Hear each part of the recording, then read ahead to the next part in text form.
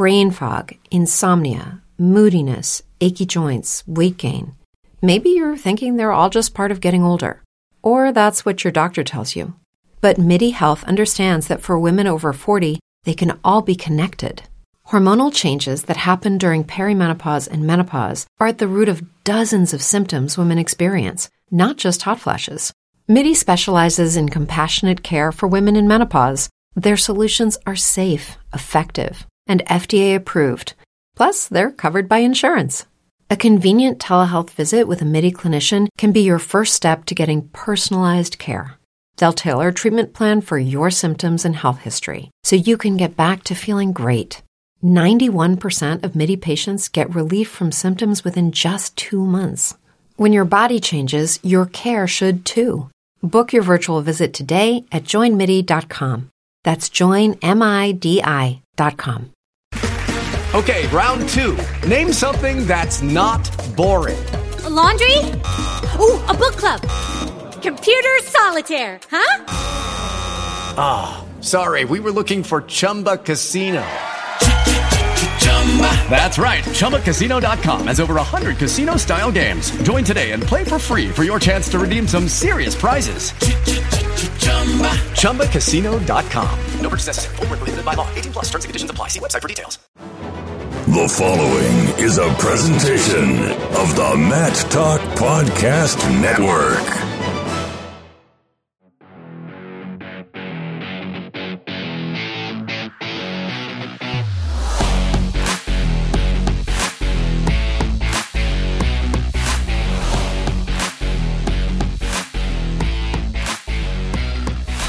Welcome to On the Mat, special live edition from Junior Duels, technically known as USA Wrestling Junior National Duels. We're in Tulsa, Oklahoma. I guess it doesn't matter to those listening on the podcast that we're live, but it's special because we're going to be able to get a series of guests. I am, of course, Kyle Klingman of Track Wrestling, along with Andy Chicken Smoothie Hamilton. How you doing, buddy? I'm doing great, Kyle. I am doing great. This is the closest that On the Mat has actually been to being on the mat. I mean, we can almost reach out and touch mat 1 from where we're sitting. I would say if either of us laid down right now in front of the table, we might be able to touch that mat. We're that close. Or mat 2. Here by the raised stage. Yeah, this is great. I love this. You were out at Cadets in Spokane, Washington. So 16U, Kyle. 16U. Yeah, 16U. And there was 14U. We got some 14U women's going here. We've had junior Greco. We've had junior women. Now we have junior freestyle. This has been a fantastic tournament so far. Yeah, we got Texas and Oklahoma about to go down right in front of us on mat 1. Red River Shootout about to take place. This Oklahoma team's got a lot of hammers on it. They're going to be fun to watch here for the next 90 minutes or so. Illinois doing their thing. First women's championship for Illinois. And what's cool about that is they don't even have sanctioned women's wrestling. And they do it. And it feeds into what you wrote about with the culture. A lot of culture for this particular tournament for Illinois. Well, they've been so strong. Freestyle Greco summer program for so long. Greco program won its 10th junior duels title in 13 years on Thursday, and you just look up and down the line. It doesn't matter the age group, it doesn't matter the style. Illinois USA Wrestling program is so strong that they're in the mix to win a title. No matter what, they'll be in the mix to win a title here in junior freestyle as well. Let's get to a little mailbag first. We had someone write in and talk about our workhorse, Thomas Gilman, show pony. We're workhorses, we're not show ponies, so let's keep it in perspective. He said, it was from Seth Van Gelder, he said, your new theme song should be by All Them Witches. It's actually called Workhorse. He said, love the line, Lord, I'm a workhorse when I'm able, more like a war horse caught in the stable. So that is a suggestion from Seth Van Gelder for our new theme music for on the mat. We will take that under consideration. I don't know what copyright laws there are. Of course, we have Jason Bryant at the helm that can help us figure that out. So if Jason approves, I'm sure we can find a way to get that song into the mix, even if it's for a short clip. So we'll look into that. Which begs the question, are there really any popular wrestling songs out there, songs that relate to wrestling? I only know of one. And I don't even know if you'd consider it mainstream, but it's called Take You Down. You remember that country song? Yeah. You seem disappointed. You just seem so listless about it. It was a video that included Tom Brands, Dan Gable, and Mark Ironside. I think you like those guys. Yeah. Okay. But not a big fan of the song. It's not my favorite country song. Okay, I mean, that's okay. But are there any songs... I know a lot of people love that song. And I don't dislike it. But you don't like it either. It's right in the middle. Sure. It's right in the middle. Okay. But, so we got two songs to consider if you just want to go check it out, and we'd love to get your thoughts on it. Do you like the song Take You Down? And should we go with Workhorse by All Them Witches is our theme song for the foreseeable future on the Mat? So give us your thoughts. Chime in. You can reach us through a number of ways, Twitter, Facebook, Instagram. Contact us, and we will chime in, and you might be on the next mailbox. We're workhorses. We're not show ponies. Yeah, we are. We're workhorses. And in perspective.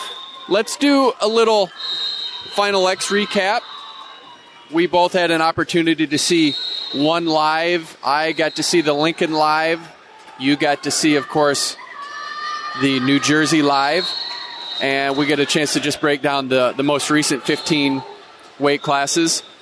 And we were treated to an extended series in 3 of those matches, and they're the ones that you'd want to see extended. Dayton Fix against Thomas Gilman. Jordan Burroughs against Isaiah Martinez. And let's stop right there with Aymar and Jordan Burroughs. Burroughs drops a match to Aymar in the second match. But you see why he is a 5-time world and Olympic champion when he came back in that third match and really showed why he can extend a lead, and why just because you have one win against Jordan Burroughs doesn't mean you can sit on it. We just saw a huge 5 right in front of us. That was pretty cool. Yeah. Jordan Burroughs, when his back is against the wall, when he has to go get points, it's when he's at his most dangerous. And he knows how to get That's when him. he's most dangerous, I think. I mean, look at what he did against Franklin Gomez. 5 minutes and 55 seconds, didn't get a lot done, and the Pan Am Championships against Franklin Gomez, needs to go get points in the closing seconds and double legs him with half a second left to win. Well, how many times have we seen it? It happens over and over and over and over and over again. And he talked about it after his win in Lincoln, where he said he would rather be down in the closing seconds than have a 1-point lead. Because then you don't know whether to shoot, you don't know whether to stay on the defense, whether to look for a counterattack. He says when you're down, you just know you have to go get a takedown. You have to go get points. And when we break that down, look at the 2018 World Championships in the quarterfinals. He was up against Sidakov, and look what happened there. Had to... Yeah, he kind of let down his guard for about a half second there. Kind of got away from where he should be and reached a little bit maybe, and next thing you know, Sidakov is pushing him out with half a second to go. Jordan Burroughs still on the world team. Dayton Fix makes the world team. They go the rubber match. They go 3. And then Tyler Graff makes his first world team at the age of 30. He wins over his rival in Joe Colon. They have a storied rivalry going back to college. Colon won the first match. Tyler Graff came back and won the next 2. And he is now on a world team. So the picture is different from last year. We look at up and down what's happened last year. The last 2 years, you've seen a rotation of guys that you felt good about. We're in the second year of our 10 weight class product, and it's still 1 to go. We still have to see what's going to happen with Dieringer and Dake, but no matter who comes out of that one, I feel good. But it's a different team than last year, and I think because of that, of course, it's going to be a different result, but I think anytime you have question marks, it's always just a little uneasy because you just have some unproven products out there, and it really starts with the first couple weight classes. Yeah, we've certainly seen Fix coming for a long time, and 2 years ago, one of the most dominant performances at a World Championships in American history. Well, I think it was like 53-1 or something like that in Finland at the Junior World Championships. It was unbelievable. And then went to the U23s and lost first round, and of course lost to Thomas Gilman in 2 straight last year at Final X. But there's no question he's a world-class scrambler. He's incredible on top. Got a lot of things going for him. He, I think, will be in the mix to medal. And thing with Fix, if he can create angles and create action on his feet, I think he's going to score some points on his feet, and that'll be huge for him. Not sure what the status is at 65 kilograms. As of right now, it's still Zane Rutherford. Haven't heard any of... Hey, how about for a second, before we go too far down the Zane train path, Dayton Fix was wrestling in this tournament 2 years ago, Kyle. Grew up right outside Tulsa here in Sand Springs.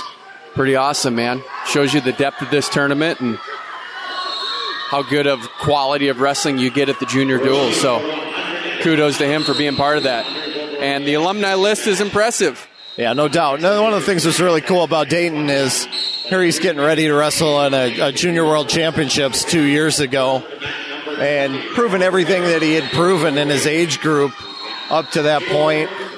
Still out here wrestling for Team Oklahoma a couple years ago. That's really cool to see. And I think there's a lot of pride in Oklahoma for the dual series, particularly on the freestyle side. You're seeing a lot of the top kids in the state are out here competing. I think Oklahoma's going to be in the mix to win a title this weekend.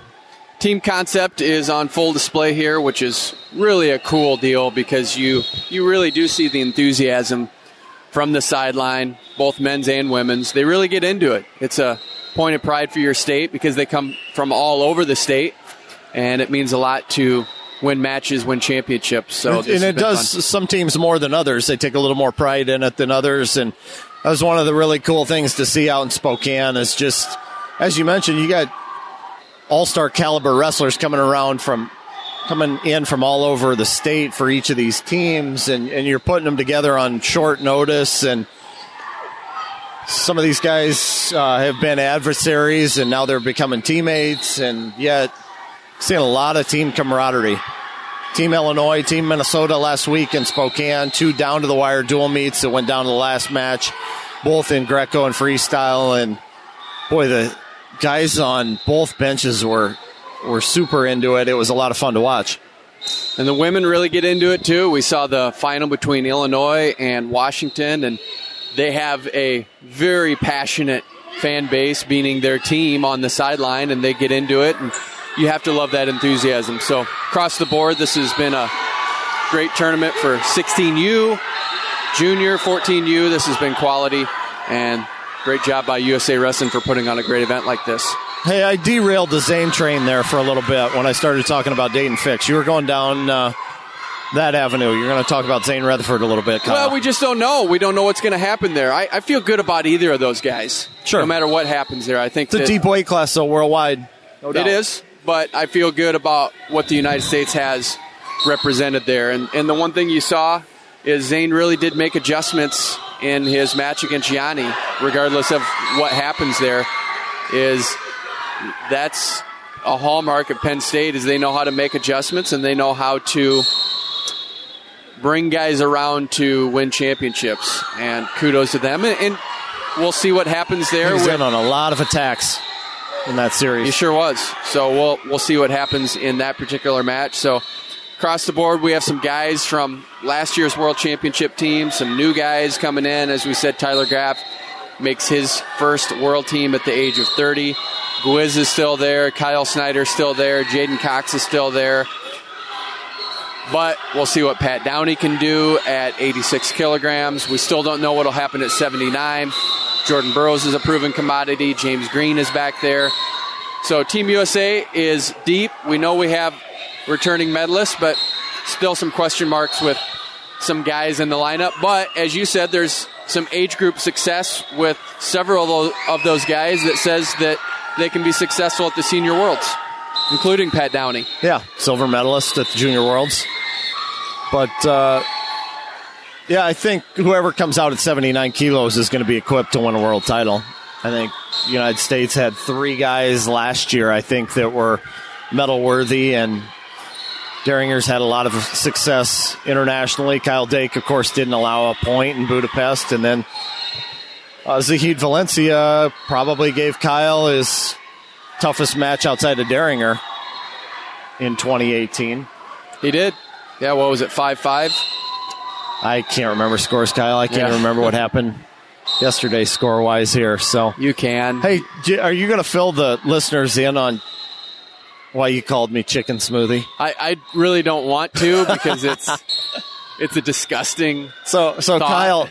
Kyle brings like a toolkit full of food, and he's whipping up smoothies and throwing everything under the sun into these smoothies. Healthy. Kale, bananas, pineapple, soy milk, yogurt, all that. It's like Smoothie King. Yeah, what you would normally put into a smoothie. And it leftover chicken, and I asked him if he's going to throw that in his smoothie, and he didn't like the thought of chicken smoothie. It really did disturb me in a variety of ways, and I haven't gotten that thought out. And then you just kept adding what we would put in there, barbecue sauce, chicken. I don't know if you threw pork in there at some point, but I wasn't happy about it, and just even talking about it now brings a little salty taste. Found your weakness. Oh, man. Found your weakness, Kyle. It's not good. It's not good. But what is good, we have a multitude of guests that we're going to get to, and what do you say we bring in our first guest, Andy? Let's do it.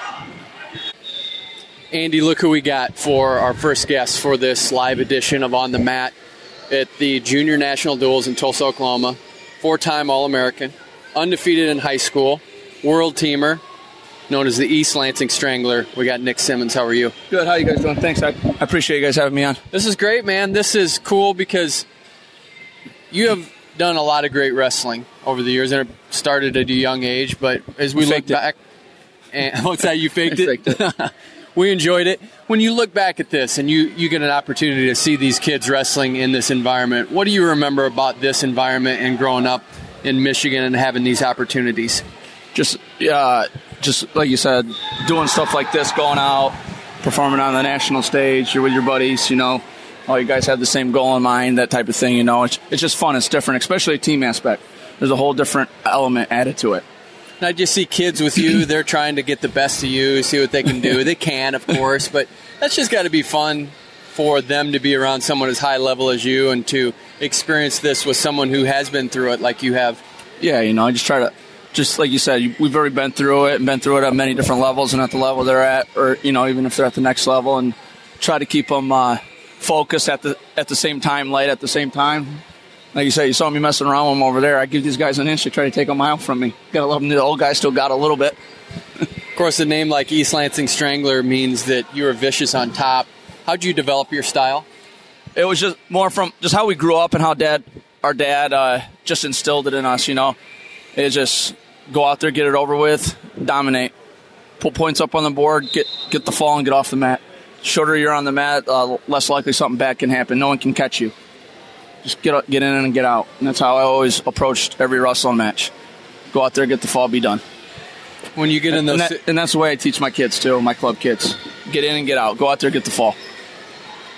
When you implement that, how long does it take them to respond to that? Do they pick it up right away? Does it take a lot of development? Because it's a punishing style, and it takes a lot of effort to be able to execute it. Right. No, it's like anything else. It's just getting them to believe in what you're telling them, right? They need to trust their coaches and believe in what I'm telling them and what my assistant coach is telling them. And for my club-wise and stuff, my coaches have the same mentality. Obviously my brother there and stuff, and a couple of my other guys, Ben. And it starts wearing off on the kids, and they start seeing it, and we make them do it at tournaments. We don't play a lot of the takedown cut game. Get out there, work for the fall, because all of it's going to help. If you can wrestle on the mat, in any style, wrestling's a heck of a lot easier than it is just going up on your feet the whole time. Freestyle, folk style, you were good at both. Which did you prefer? To be perfectly honest, it doesn't matter to me pretty much. The way I wrestle, the style that I wrestle, it translates. It switches over easy for me, just because how I do everything, So it just switches over. And right now, I prefer folk style because I don't have to let go of the kids and go back up to my feet. One of the iconic Nick Simmons photos of all time, the spladle at the World Championships. How many of those did you get in freestyle? Oh man, I got a lot of those in freestyle, especially freestyle. If you tripod up, you're not giving up the takedown, so everyone tripods up. So it makes it a heck of a lot easier for me to get it, and especially, it's with some of those foreigners that have never seen something like that or know that I do it, they always want to tripod up. The guy I lost to in the world semifinals, the world champ, I pinned him the month before in a spladle. It's just something that it's fun and unique. Did you see the Scrap Life we came out with ice spladle shirts? I haven't seen them yet. From that photo. Really? With that photo on it. Okay. Yeah. So tell our listeners a little bit about what you're doing now. You went from being a college assistant to running your own club, doing some RTC stuff as well. What have you appreciated about what you're doing now? Well, giving back to the youth kids of Michigan, helping the Michigan kids where we started. And, I like being able to help our state, state of Michigan, all levels. I have 5-year-olds all the way through fighters that I train over there, and I'm home. I live close to family. 3, 4, I'm pretty much in my hometown where my whole family lives, so I like doing what I'm doing. I kind of got free reins to go to all these tournaments with these kids and help them try to reach their goals or dreams, whatever it may be. Maybe it's a state placer, maybe it's a national champ, maybe it's D1 or 2. Everyone's going to be a little bit different, so it's just and helping them decide what's going to be the best avenue for them, too.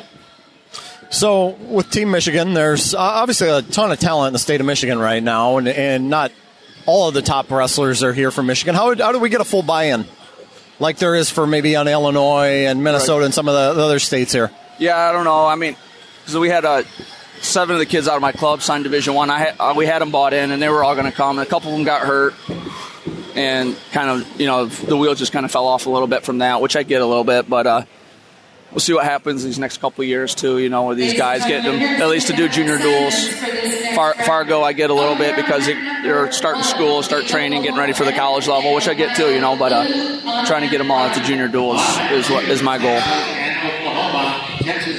Sam Azewinkle's walking around here. Of course, you haven't seen him yet? No. Big rival of yours. What do you guys talk about when you see each other? Oh, man. Just messing around usually. Probably the last time that we wrestled, when he went to try to foot sweep me and kick me, and my foot didn't move, and we just looked at each other and started laughing at the NYAC. But no, like you said, good rivalry. Great matches. I would do them all over again with that guy. He's a great competitor. He's a good guy. Me and him talk. We'll play video games online together or whatever, we used to, and go out and disc golf together, stuff like that, I love Sam. Speaking of battles from yesteryear, the one with Henry Cejudo in the Olympic trials, how much fun was that?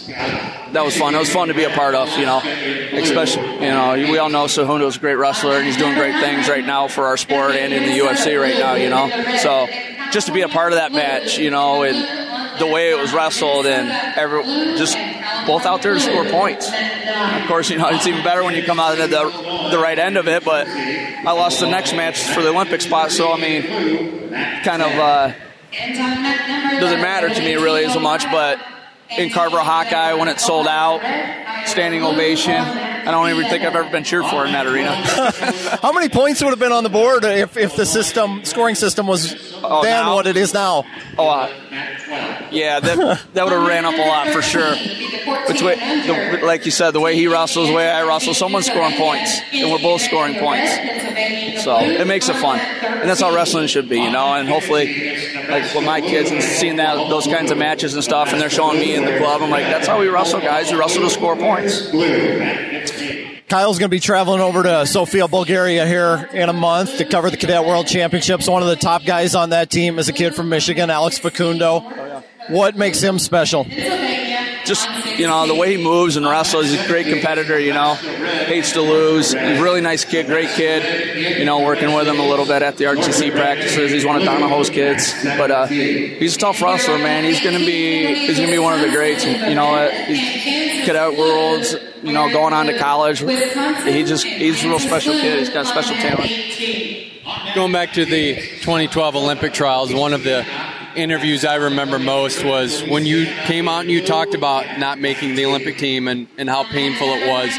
What is it about that Olympic dream that when you don't make, you get so close? What is it about that hurts so much? Just, it's probably just more the letdown you feel of yourself, because that's what you dream of when I started wrestling. It's our pinnacle. I mean, Worlds is great too, but Olympics is pinnacle in our sport. It was for us. It was for me, anyways. And that's what I always wanted to do and always wanted to be. And it just didn't fall right that year for me. It happened to be in 2011. So who knows? Maybe I'll just jump back in this one. You thinking about it? 2020? No. Come on. My guys, the RTC guys are at Cliff Kane there. They always ask me. I'm like, I don't think so, guys. That means I can actually start training. Just go up to 74 kilos and challenge Burroughs and just see what happens, all right? Only on top of front headlocks. Hey, this has been a lot of fun. Thanks for joining us, and all the best to Team Michigan. All right, I appreciate it, guys. Thank you. Andy, how awesome is this when you can get a dad who is strong as a bull ox? This guy's awesome. You did a great story about him, and I want you to fill us in on how you found out about this story with our next guest. Are you going to introduce our next guest? Yeah. All right. We have Brent Mikesell here, father of Cadet Greco world teamer Braxton Mikesell out of Washington. And how I learned of the story is we're in the mixed zone in Akron, and Braxton was talking about the challenges that he has in finding workout partners.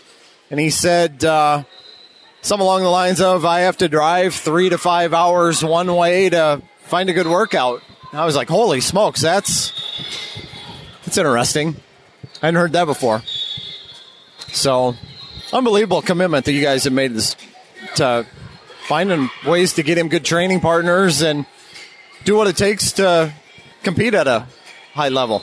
Yeah. So welcome in, Brent. Oh, thank you. And that it's an amazing thing because I'm single and don't have the resources that some married families have. And I was just talking to Spencer Terneri, just committed to South Dakota State, talked to his dad that he's the same way, rural Iowa. He said he hasn't had more than 3 practices in 4 months. Here he is competing at this level. It's so hard for heavyweights. But I see the same problem with kids down at the bottom end of the bracket too, the 106ers, the 100s. But the difference is they can find there's a ton of those kids in that, but you have to look for them. But they're there. We don't have them. When you're at the other end, when you got 6'7", 6'5" guys at 280 pounds, they don't show up. They're all playing football too. That's what's really hard this time of year. So when's the last time you tangled with Braxton? When he was in 8th grade. That's when you gave it up, huh? Well, as I was telling you guys before, from my career, I competed a lot and have a lot of arthritis. And so I was in the room with him once, and he actually tore my rotator cuff. I said, that's it. I'm done. And that was in 8th grade. And now he can – I just give him work. I just lay on the bottom and let him gut me, and that's painful enough.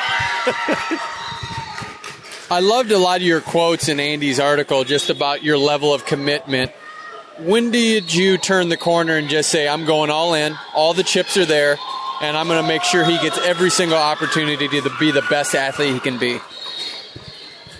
That happened when he was in 8th grade. We went to Folkstyle Nationals in Cedar Falls, and Braxton lost a 1-0 match, and I can't remember the kid's name. He was out of Portland, Oregon, and it's the first time my kid ever had a meltdown. I've never let my kid have a meltdown, but he had one there. He threw his headgear. He went in the back, and I said, what's wrong? And he goes, I'm losing to guys because at the time he was playing football, and he goes, these guys are wrestling year-round, and I'm not. And he goes, I want to start going year-round. I said, is that so? We're on the plane ride home, and I said, what's it going to take then to do this? He goes, I want to go year-round. I want to go wherever we've got to go, and that's when I was in. And when he told me when I knew that's what he wanted, because I know what that drive's like in our family, that's just what we do. We don't want to be average. And so I told him, whatever you got to do, I'm committed. And he's lucky because I don't have all the money to do it. My parents have helped quite a bit. I mean, I got to thank them for that. His grandparents. Without me and them, this wouldn't be possible. So that's 3 years ago when we went all in on it. You have a culture of excellence with weightlifting. You've set some world records in weightlifting. How do you compare and contrast what it takes to be good at weightlifting and to be good at wrestling? How are those similar? Well, they're different beasts. I mean, the commitment is each step you go, cadet, junior, then you get into the NCAAs, and then you get to be a world champion. I've been a world champion, and I know, and after reading the article that Andy did with Jordan, he mentions about the balance between family and the balance between being a dad. And I don't know that if people know what that's like, because I lost my marriage because of that, because I was so committed to being the best in the world at lifting that I saw what was going on, and it was too late to save my marriage, but I figured I can save my kids. And I did, because my commitment was probably more than I needed it to be, and I lost my marriage because of it. It's my biggest regret. But I kept my kids knowing. So I gave up my career and pushed with him. So I would say, what do they have in common? You have to be regular. You have to stick with it, because that's the number one thing I see with young kids is they skip things. They skip workouts. They skip training. They skip, even some of the guys on our team this morning skip breakfast. I don't get that. I mean, they've made weight. Why are they skipping breakfast to sleep an extra 20 minutes? It's little tiny things like that commitment that kids aren't doing. Get your butt out of bed and eat, and differences. Lifting is a lot of times 30 seconds, 25 seconds. This is 6 minutes. And so the commitment is the same. It's got to be regular. It's got to be intense, but it has to be tempered and trained more towards that 6 minute versus 30-second period. How important do you think weightlifting is to wrestling success? When the kids are younger, it's a huge difference. When Braxton was younger, he couldn't win a match. He was horrible. In fact, he was so bad at the time when we were married, I said to my wife, we need to find another sport for him. And I said, son, what, you want to do something different? He's like, no, I kind of like it. You like getting beat every year after year. He didn't win matches for years. But the difference is my kid liked it and he stuck with it. And so I told him, I was at a contest one day, and he goes, when do I get to start doing this? I said, so he was 9 years old. And I said, well, now that you asked, let's get you going. And so at a young age, it's a huge advantage for a kid that can lift versus a kid who can't. And that's when he started winning. But the problem was my kid wasn't very coordinated, It took him, he matured very later, so now he's catching up finally. So in the beginning, I think it's huge.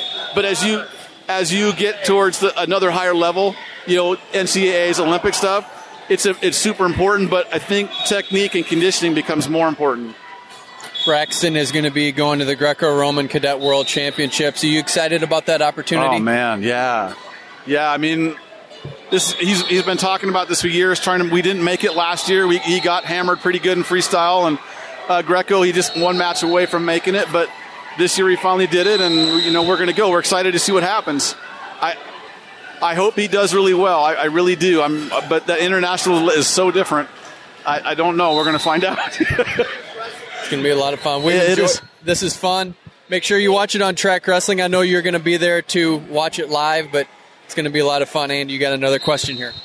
Yeah, I was just going to ask. I wrote about it a little bit, but for our listeners that haven't read the piece, can you explain what you guys do? It's once twice a week you hop in the car, and it's 6 hours round trip or more? Yeah, I mean, we have some shorter trips in there, but really what I have to do is I have a calendar in my kitchen, a big, huge calendar. It's kind of antiquated and old, but I pencil in dates of these are days we need to train. These are people I need to text, because I got to do it a week ahead of time because I can't just do it on a whim.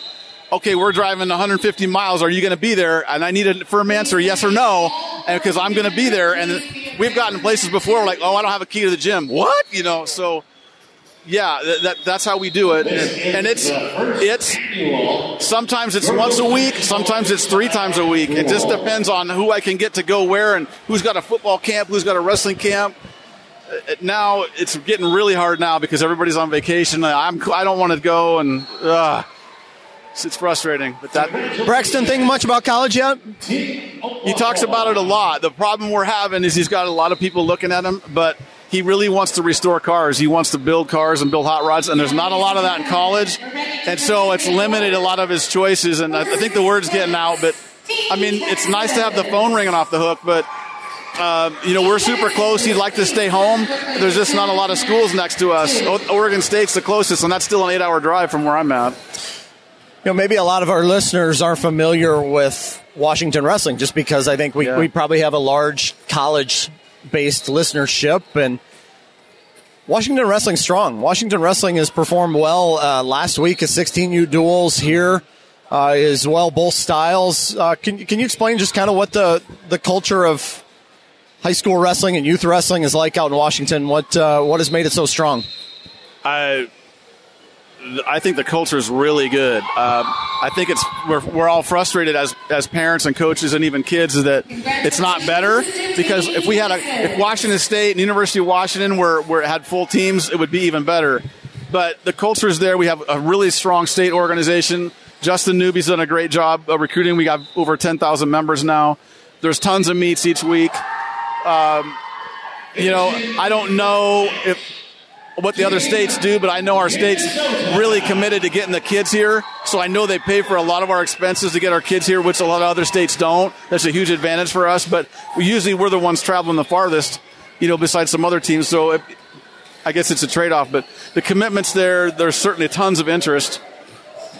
Before we let you go, you got to give us your numbers on your lifting. Numbers? Yeah. Your numbers for bench, for deadlift, for squat. Well, my best deadlift was 855. My best bench. Now we competed in equipment. So like in a t-shirt like this, I could do 550, but in a competition with a shirt, it was 650. Okay. And then I had the world record in the squat for 3 years at 1141. But they don't recognize it in the Guinness Book of Records, because they only recognize weightlifting, which is what you see on the Olympics. Okay. They don't do powerlifting. So, well, if you need something moved, you're my guy, man. I'm always a furniture guy. Everyone's always calling me. We will see you over in Sofia, Bulgaria. I appreciate this time. Great catching up with you here at the Junior Duels. Thank you, guys. I appreciate it. Andy, look at this, man. We have D1 coaches rolling all over the place here at the USA Wrestling Freestyle Junior National Duels. This guy I like because he's from Humboldt, Iowa. Great place, great tradition. You have another guy from Humboldt, Iowa that's coaching Iowa State named Kevin Dresser, and the guy we have right now, Purdue head wrestling coach Tony Ersland, who went to the University of Iowa. How are you, Tony? I'm doing great. I just got into town, got off a flight, and ran over here, and I'm trying to figure it all out today and look organized here by tonight. How are you liking it at Purdue? Is it a place you feel like you can succeed? Yeah, no, it's been a really good move for my family and myself. It's taken us a little bit longer in my mind to get where we want to be, as far as a program. But, with 6 national qualifiers returning next year and some good recruiting classes to back it up, I feel like we're in position to do some really good things. Having patience in these situations is the tough part, and maybe I should have a little more patience, but, we're ready to win, and I want to win now, and I'm excited for the future, but, we need to kind of get it done against the better teams now. We're excited about the future of track wrestling because we acquired Richard Immel, but that means you're going to lose someone. Talk about how impactful she was to your program. Yeah, Amanda was great. Sad to see her go. We understand life moves on, but certainly, I consider Amanda was very instrumental in helping us move Purdue wrestling forward. Her taking over as supervisor of wrestling operations allowed me to get out and recruit more, be down in the wrestling room more. There's fewer administrative things I didn't have to worry about. And so it was awesome to have Amanda take the reins on that and be able to trust her to follow through and get things done. So we will definitely miss her, but we know, that her and Richard have a lot of great things ahead for them. Of course, being a head coach, you have to wear a ton of different hats, but if you could get a lot of stuff off your plate and just focus on maybe the 2 or 3 most important things, what would those things be? Well, what I love to do is to be in the room with the guys, right? I mean, you start coaching because you love being in the room and developing the guys, and so that's my first thing. That's my first love. Recruiting is a must. The other thing you have to do anymore is the RTC development, the fundraising aspect, putting people around your guys, and so those 3 things are really where my focus lies. Some of these other administrative things, with camps and just other aspects of program development, you like to leave to people like Amanda or other people, that are maybe more equipped with that or have a passion for it, like I do for coaching. Going back to the Humboldt, Iowa, isn't it kind of crazy though that you got small town of Humboldt, Iowa, 2 D1 coaches? That's pretty cool. Yeah, it is. It's kind of mind blowing. You know what I mean? That's such a small town. But when I look back, wrestling was just so ingrained in what you did. It was kind of like basketball or football. When you think of popular sports across the country, it was just a very popular sport, and I didn't know any different. I thought it was just one of the best sports to be a part of and be involved with because everybody loved it and pulled you into it and, enjoyed it. So, maybe not so surprising if you think about the roots and what it was when I was growing up there. But certainly when you think about the percentages of, D1 coaches and to have 2 guys in Division I is, certainly surprising. How much has social media changed the way you recruit? Yeah, it's a big deal now. You're watching, and you can recruit these kids earlier and earlier, and so you're watching to see kind of who they are, because it's such a big part of who they are now, right? I mean, these kids, what they do and where they're at and who they're with and what they think about are all integral to their development as a student athlete, and you want to make sure it fits your culture and your team and what you're trying to do. Have you ever not recruited somebody because of something they posted? Absolutely. There's been a few times when we've seen some posts come out where it was inappropriate and it just wouldn't fit with, like I said, what you're trying to do from a team standpoint or a culture. What you stand for, what you believe, and so we've had to kind of walk away from certain kids at certain points.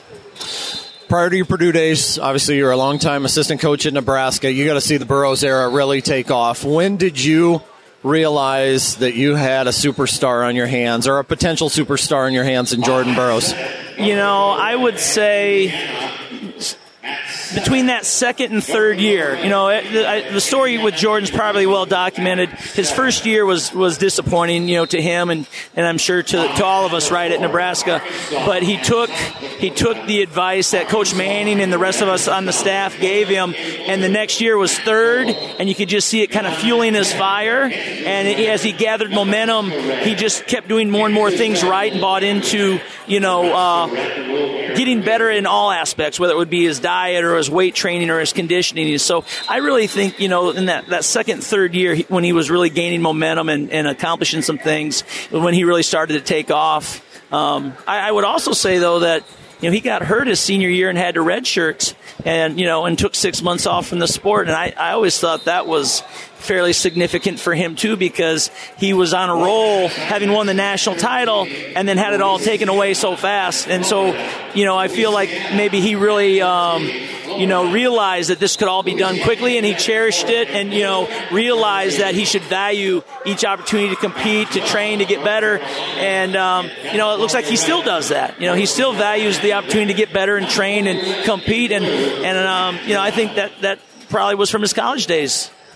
Besides being a 5-time world and Olympic champ, an unbelievable ambassador for our sport, and he's become incredibly charismatic and engaging and done great things with that role. At the beginning, when we first started interviewing him, he wasn't this charismatic, gregarious guy when the microphones were on, when the cameras were in front of his face. But did you see that side of him when they weren't on? Was he a little bit shy in front of us, or has his personality kind of grown as his credentials have as well? I certainly think his personality has grown as his credentials have grown, but he always had that confidence. There was almost, I call it a game sometimes, but when I look at it, and how he may have been ahead of his time. But there was a little game sometimes when he would play and he'd say, hey, Ursuline, I'm the best, tell me I'm the best, just joking, playing in the locker room, you know what I mean? I'm the best, Ursuline. And I'd think of something and joke, hey, you don't know how to hand fight yet. You're not the best. Or, there's guys, they're a little stronger. They're just a little game, right? It was something fun that we used to talk about in the locker room, sitting around. And I look at it now, and it was him almost working himself mentally.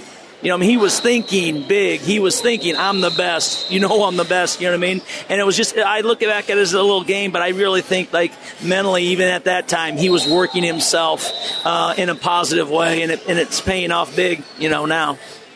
You take someone like Jordan Burroughs, who has that unique combination of talent, drive, work ethic, intellect, but not everyone has those intangibles. How do you overcome lack of skill and still be successful at the collegiate level, especially D1? Well, I think D1, well, college wrestling in general, I would hate to just say just D1, but, it's a grind. I mean, it's a different animal. And I'm, not even saying, obviously there's tremendous translation from, college success into world team success too, but you'll see guys who don't have that talent, but they accept the grind and the work that comes with it, that struggle, they really embrace it, and those kids find a way to get it done, it might be ugly, grinding out a ride or, whatever it's got to be, hand fighting a guy to death for 7 minutes, but, that grind is real, and so I don't want to say that it's just strictly the best talented kids, There's so many different ways to win in college wrestling, and that grind is part of it. Obviously, a ton going on here. We got 20 mats here at the Junior National Duels, and you come in probably looking for some talent here. As a recruiter, what are 2 or 3 things you're really looking for that you want to see out of a kid this weekend? Yeah, I'm just looking for kids who love to compete and will embrace the work necessary to win. You know what I mean? You don't have to win, every match. I'm not here just looking for the kid who gets his hand raised every time. It's how they compete and how they approach all of the situations they're going to be in. Between Greco and freestyle, they're going to wrestle a ton of matches. Same thing in Fargo. And so you're really just watching how they react to bad calls, maybe to a tough loss. Do they bounce back, and are they the same kid, or do they put their head down and go away? So you're just really looking for those kids who show that they have the drive and I guess just competitive drive to stay in there and overcome a lot of tough situations. Do you come into this saying, I want to look at X number of kids, I've got these certain kids on my list, or is this kind of an eye-opening experience where somebody catches your eye, or a little bit of both? It's both. You come with a list. I think these days everybody, because of, track and flow and all of these different things, know who the best kids are. I mean, I think most people know who the best kids are. And so you have that list, but you're always looking to add to that list and find those kids that are still, maybe they're a little bit raw. They haven't had the coaching or the exposure, and they're really ready to take off. How much can you develop an athlete once they get to college? I think, there's a lot of shaping to still be done. When I was younger, I would have maybe given you a different answer where you can change a lot. And you can still have a huge change. That's what I love about coaching. You can still develop young men and have a huge influence on who they're going to be as both a wrestler and a man and a student. But, I think, they've got to want to do it. I always tell the student, we're going to provide you, this environment and the coaching and the resources, but you still got to do the heavy lifting, right? You still have to do the work. You still have to want to do it, on lots of different fronts. So, while yes, you can absolutely have a positive impact on kids, and that's why I'm in it. I think you're looking for kids though that have that drive, and it's in them. Dan Gable was your college wrestling coach at Iowa. What did he instill in you that you still use today? The thing that I really appreciate about him as I look back to is how he kind of looked at the individual and found out what makes you tick and went to great lengths talking to people, whether it's your parents or could be your friend or whoever, to find out what makes you tick and what buttons to push to get you to buy in, to push hard as well. And that's something that I have always appreciated and that I value now is, you got to look at the individual, and you want to. I tell people I don't want to treat you all the same.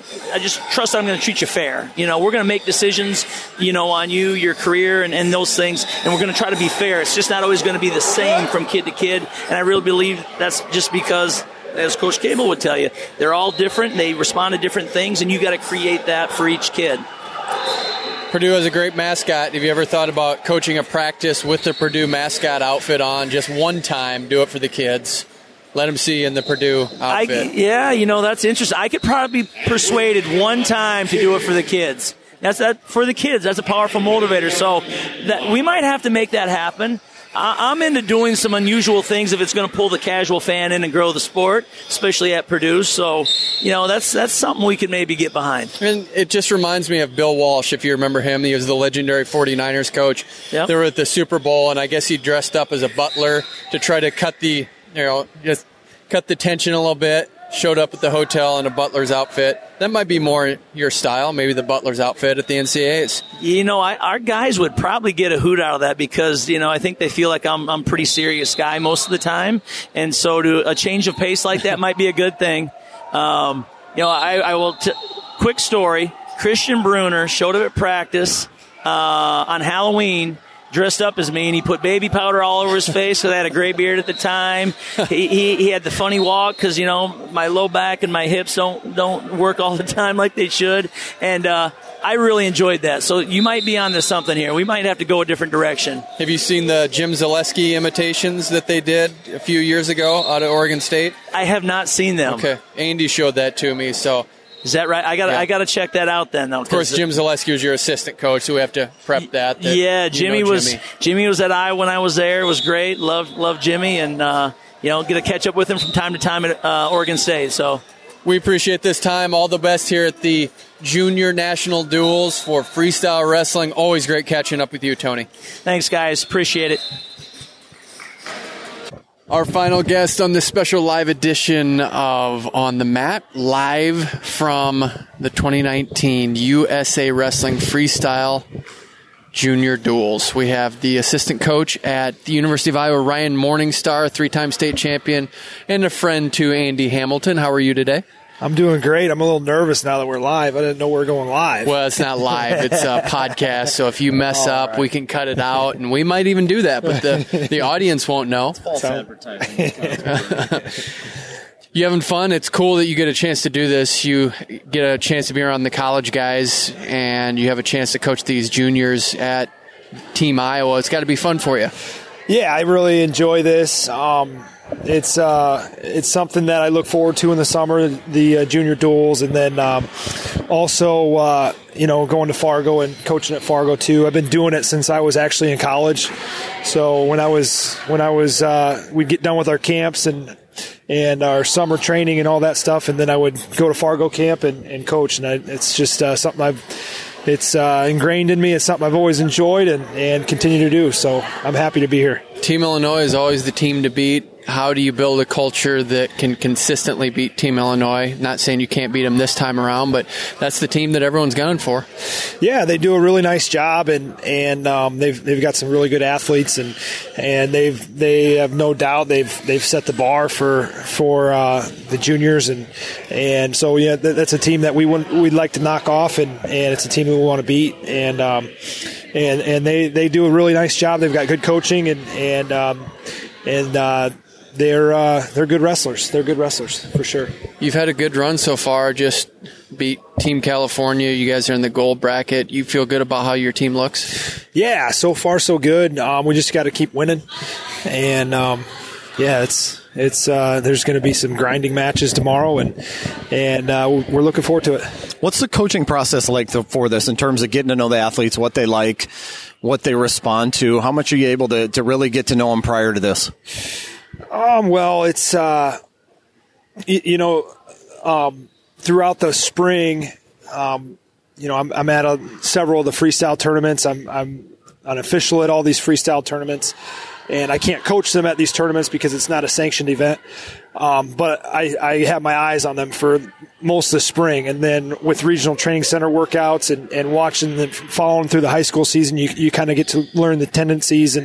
And so there's a lot of familiarity just built in before you come into this event. So, and I think that helps out a lot. So, so far so good. And we're doing a good job. So we just need to keep the ball rolling with it. You could tomorrow run into couple future Hawkeyes, couple guys that you've recruited, Abe Assad, Zach Glazier. What do you like about those guys? What attracted you to those guys in the beginning? Well, I can talk about those guys because they are signed, sealed, and delivered. So, those guys are tough competitors, and I've watched them down here in the past. At least Glazier. I don't know if Assad's been down here because he was on world teams, but I've watched Glazier down here, and they're tough competitors, and we're really excited to get them in the Iowa room. They do a nice job. You're the recruiting coordinator for the University of Iowa wrestling program. Is your head on a swivel here, seeing guys that you like and maybe kind of taking notes mentally? You see stuff, but I'm not down here to recruit. I'm down here to coach the team and develop these guys and develop the guys from the state of Iowa that I'm passionate about. And so I'm not down here really recruiting. And I mean, obviously you notice guys that look good and do a nice job and compete hard, but that's not my focus when I come down here. Iowa's got a nice team coming in 2020. I know a lot of people are talking about it. There's a lot of buzz about it. You get to be in the room and see it. What should we feel good about Iowa Hawkeye wrestling for next season? We got guys that are exciting to watch and guys that compete hard and at the end of the day they're really good kids too. So they're role models for future wrestlers and just got to keep a good thing going with those guys and stay healthy and that it's an exciting time to be around Iowa wrestling. Going back to this event for a minute, we had a chance to talk in Raleigh. I corralled you down there. Took some work, but we had a chance to talk about your memories in this. And for people that are listening to our podcast that haven't had a chance to see that video, you told a story about Montel Marion. Yep. And I think your senior year, what would that have been, like 2005? 2005, yep. It's the last time Iowa won, I think. Won the junior duels. You're part of that freestyle championship team. He filled in, last-minute replacement. Can you reshare that story? So we were in Iowa City, and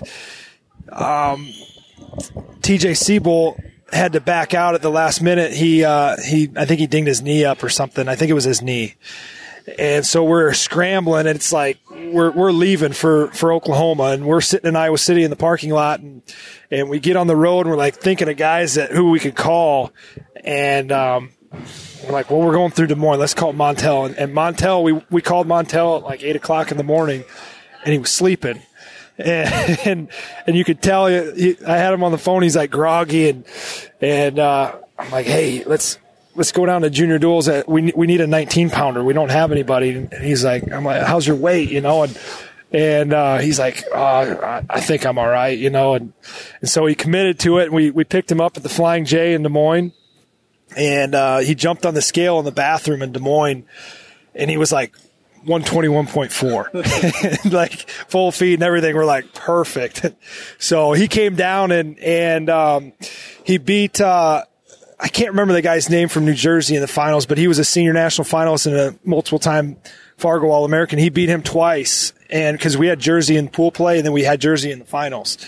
And so he beat him twice in 2 big matches, and then he won several other big matches. He went like 8-1 or something like that, or 6 or 7-1, and did a really good job and filled a huge gap that we needed him. We needed him, and because we knew coming down here that we had the team that could do some damage. And it was my senior year, and Mitch Mueller and Joe Slayton and Chad Beatty.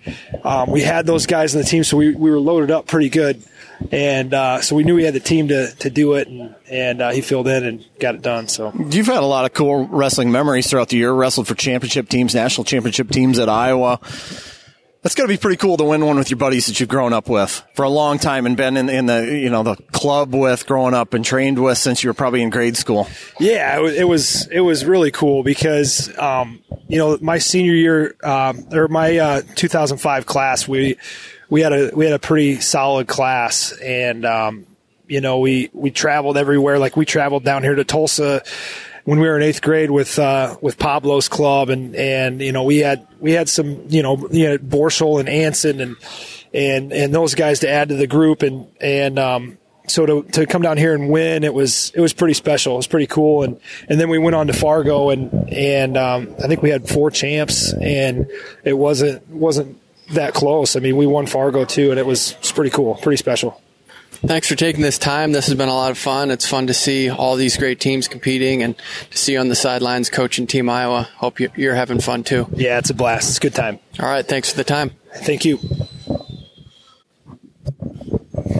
How's that for an edition of On the Mat? We had 4 guests, all had 4 different perspectives. It was fun to get a dad of a wrestler in there. We had some assistant coaches. We had a club coach. We had a head coach. We had the Strangler. A lot of fun doing that. It was great to get different takes and just learn more about where people are coming from. Highlight for me was your suggestion of getting Brent Meixel on here. I thought he had just a lot of great things to say, and just his challenges and how he's going to pursue greatness for his son. That was really fun to hear his story. Yeah, it's a fascinating story. Yeah. And one that when I started pursuing it, I had no clue that Brent Meixel was a world record-holding powerlifter at one point in his life. Squatted like 1,100 pounds, something absurd. It's ridiculous, man. That's so cool. And just to understand his journey and just his candidness, I think that's what I like the most about that. Just saying, I lost my wife because of this, and he still has his kids and wants to go all in with that. And not one shred of arrogance. It was all just genuine and authentic. I think we need more of those kinds of interviews. Not saying that the other 3 weren't, but his was a unique story, and really appreciated what he had to say. Glad his son's going to the Cadet Greco World Championships. Yeah, it's a great story. Looking forward to seeing how Braxton performs over in Bulgaria. As we wrap this show up, we can't wrap up what the final results will be for the freestyle junior team, but this has been fun just to see what has been going on here. Of course, Team Illinois won the Greco, won the women's, still could win the freestyle. They really do have a culture of winning these championships, and it really is impressive to see. And you see why. Just the T-shirts, the Illinois T-shirts. ILLI NOISE. Correct. Yep. Illinois. Pretty cool to see that. Just the culture is on display here, and you see why they win championships. Such a strong program, and everything's buttoned up. You see it, the team camaraderie, the team shirts, guys are into it. There's incredible depth, and yet it seems like, hey, if I'm not in the lineup every time out, no big deal. Somebody else is going to pick up the slack for me, and it's cool to see that. I might have said this earlier in the show. We've talked so much already, but when you bring all-stars in from different points of the state, and they've been adversaries, and you can pull them together on short time and get them to root for each other and be into their matches, I think that's really cool. And more incentive to watch Cadet Worlds, Junior Worlds, Senior Worlds. You get to see all of those. This is why you do that. You just get a glimpse of why that's so cool, because this is a high level, and to be able to get to see an even higher level than that, great reason to get those streams on Track Wrestling. Hey, it's awesome to be able to see tomorrow's stars today. We're seeing a lot of superstars in the making here. Seen some people that maybe we didn't know a ton about coming into the weekend that have caught our eye, become bigger stars in our eyes, and maybe some that we knew a little bit about that have turned some heads a little bit too. And I think what they're saying is they want to be stars now. I think that's the mentality of a lot of these programs, and it's just different. You just really get that vibe, and we continue to take that theme forward, is that these guys really are having fun. It's not a lot of external pressure. It's whatever you want to put into it, and guys aren't hard on guys. They want them to win. They're cheering them on, but it's just a different mentality right now, because wrestling is insanely hard, and you have to do things to make it fun and to generate interest, and I think this is a great example of that. Well, nobody's holding back here. I mean, that's the great part, is nobody's holding back trying to hang on, win 2-1. I haven't seen I don't think I've seen a 1-1 match the entire week. They go after it, yeah. Yeah, and I'm not sure that I've seen really a 2-2 match that's determined by one takedown here, one takedown there. We've seen a lot of high-scoring bouts. We've seen 35-plus points on the board in several matches here.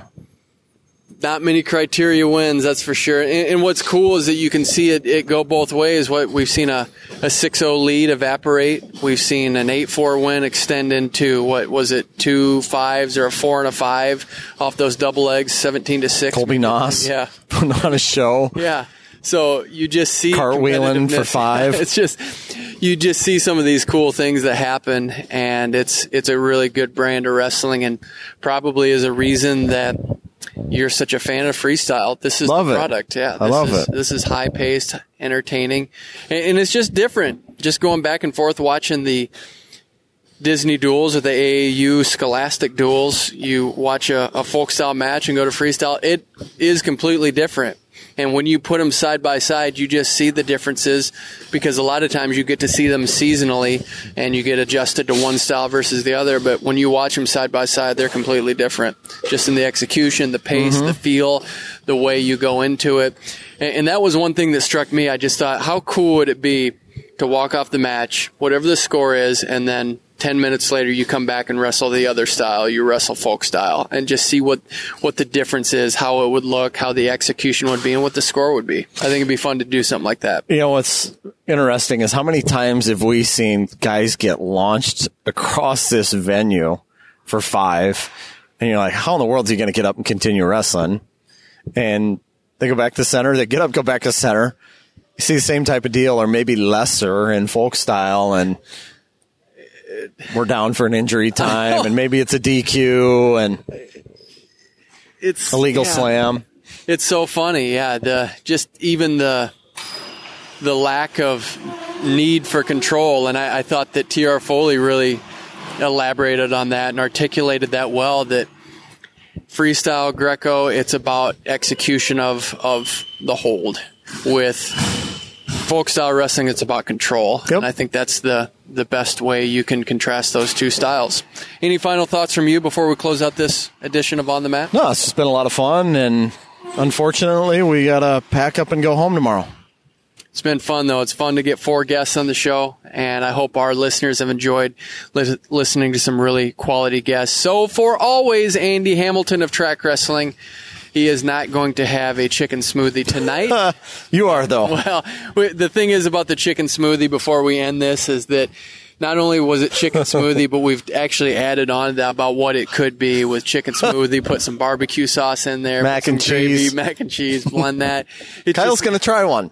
When we go to a live video edition of On the Mat, man, we'll see Kyle suck down a chicken smoothie. I would do it for the cause. I will do it for the cause. But it's going to take a lot. It's going to take me getting amped up. I don't even want to practice. I just want to go into it. So we'll see if that happens. So for Andy Hamilton, he will not have a chicken smoothie. I might have a chicken smoothie. I'm Kyle Klingman. You have been listening to On the Mat.